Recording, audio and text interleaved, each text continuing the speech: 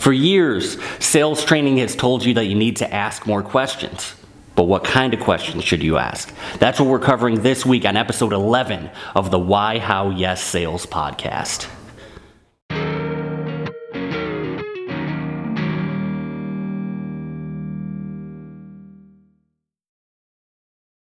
The Why, How, Yes Sales podcast is sponsored in part by Jared James Coaching for Real Estate Agents. If you're a real estate agent listening to this podcast, you probably understand how to sell. You know when you are across a dining room table from a potential customer, that listing is probably going to come your way. The issue is, how do you structure your business in order to get to that dining room table more often? As a former top agent himself, Jared James has the tools to help you create the business that you want to own. They will help you put the systems in place where you can spend more time doing what really matters, which is creating sales. Go to jaredjamestoday.com and set up a time to have a consultation, and from there, they will be able to guide you towards running a business rather than just running around. Hey salespeople, welcome to the Why, How, Yes Sales podcast, where I help you get to the yes the right way. I'm Red Staffsham, and I'm here to help you fix your broken sales skills. Now, this is episode 11, and what I want to go over is questions. For years, I've had a lot of sales trainers who've taught me and told me over and over again that's the best way to convert customers is with open-ended questions. Now, if you've been in sales for any period of time, you probably agree with this sentiment. It gets the customer talking and it helps you uncover problems. The issue is at the times when you have that talkative customer. I'm going to be a little stereotypical here, but picture that 65-year-old woman who keeps getting off topic and starting to talk about her grandkids or her health problems or whatever it happens to be, specifically if you're doing business to business or business to consumer style sales. This can also happen in business to business, but usually business to business, they're much more focused. They're much more direct and to the point. But no matter what, you can often find people who have something else on their mind other than what you're talking about.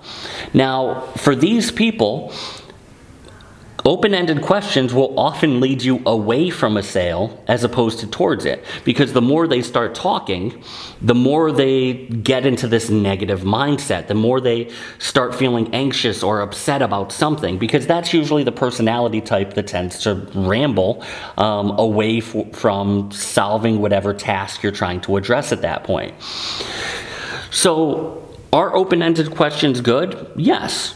But the bigger question is more what type of questions you ask, and not just whether they're open-ended versus yes or no.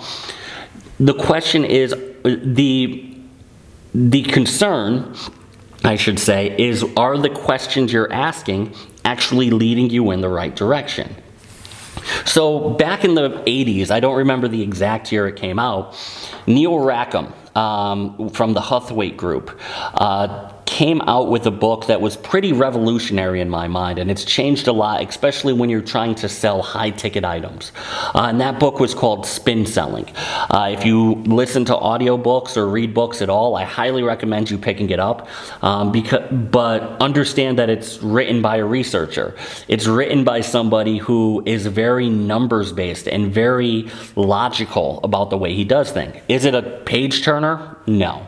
But the content that's in there is absolutely transformative, and I highly recommend reading it. So what he found, his job was to research corporations and their sales practices and figure out what works and what doesn't. So rather than having corporations just spend tens of thousands of dollars on closing training, he was there to see how effective everything was. And what he found was that it didn't matter whether the questions were open-ended versus closed-ended. What mattered was the emotions that those questions were uncovering. Now, you can do this whether you're asking yes or no or open-ended questions. What matters is the process that you're following in order to get them to that emotional state. And how do you get to that emotional state? Well, the acronym that he used, which he named the book after, is SPIN. And SPIN is situation, problem, implication, and need payoff. Now, I'm going to use these in a very simple way so that you can understand that questions don't need to be open-ended. And I'm going to guide you to a sale, and I'm going to use car sales for right now. I used to sell cars a while ago. That's a very high ticket purchase. It's one that just about everybody can understand and empathize with. But I'm going to go and use closed-ended questions to lead you to a $25,000 plus purchase. So let's look into this. So first, I may ask you, what car are you driving? Subaru. There's a very simple one-word answer to that, or two words, Subaru Impreza, whatever it is. From that question, that closed-ended question, that it doesn't absolutely create a whole lengthy response, I can understand what the problems may be and the problems they may have. Now, they may not be having the problems currently, but I know if they're driving a Subaru, that all-wheel drive may be important for them. That is a problem that I've uncovered that I can now ask about. So the problem, okay, so is all-wheel drive really important to you? Yes, or no, not really. Either way, I've uncovered a problem that I would need to either address or ignore. After that is when most salespeople out there will try to close. Once they hear, yes, all-wheel drive is important to me, they'll say, okay, we have this many models that have all-wheel drive. What you find when that happens is what they'll ask then is, what is the price? And we all know that once we get into a price debate before we've really sold them on anything, we're going to have a difficult time. So rather than go for the close as soon as we uncover the problem, all-wheel drive is important, we need to dig deeper. Okay, so are you concerned about safety? Are you concerned about icy weather? Are you concerned about having an accident? Have you had an accident before? All of these are implication questions that build on a bigger emotional need, and all of them are yes or no. And depending on how they answer those questions, I could then go into a need payoff question. Okay, so if you were to move forward with a car, would you feel safer with side impact airbags? Would you feel safer with crumple zones? Would you feel safer with a 5-star NHHS safety rating?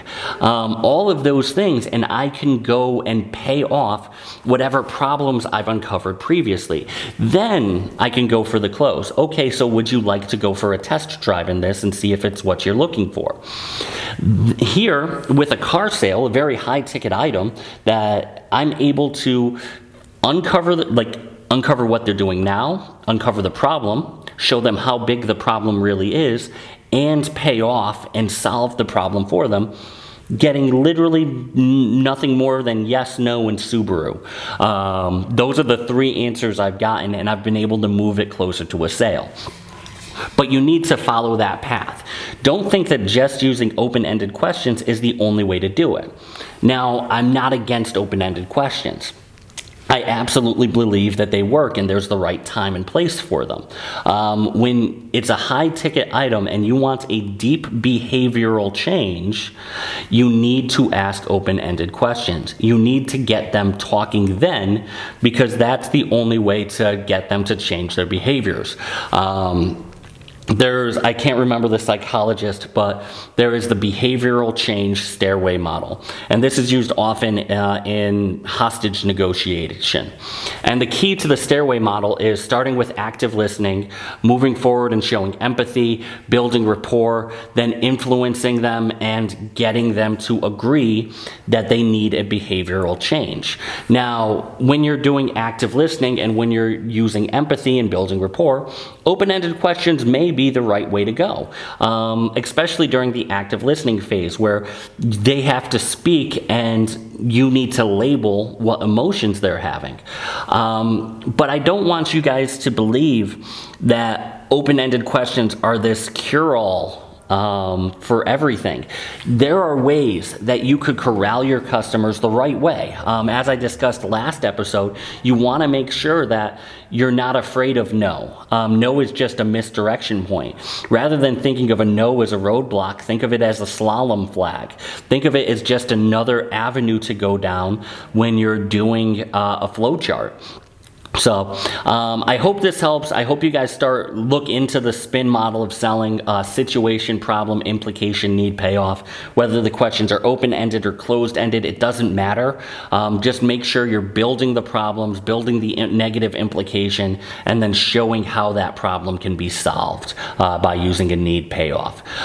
So once again, this has been episode 11 of the Why, How, Yes Sales podcast. Thank you again for listening. Be sure to like, subscribe, be sure to review the podcast. It really helps out the channel. Once again, this has been Red Staffstrom, and I'll see you next time, where I will continue to help you fix your broken sales skills. The Why, How, Yes Sales podcast is also sponsored by the Jarja Media CRM. Only 12% of all real estate leads are reached out to more than 3 times. This means that almost 90% of all agents are throwing away thousands of dollars worth of lead generation marketing every year simply by not keeping in touch with the prospects that they already paid for. With drip campaigns that are written by one of the nation's top coaching companies, you'll be able to automate keeping potential clients in front of you for well over a year. The Jarja Media CRM will make sure that you are not leaving any meat on the bone and that the leads you are already paying for are actually turning into customers. Schedule a demo online at jarjamedia.com/CRM.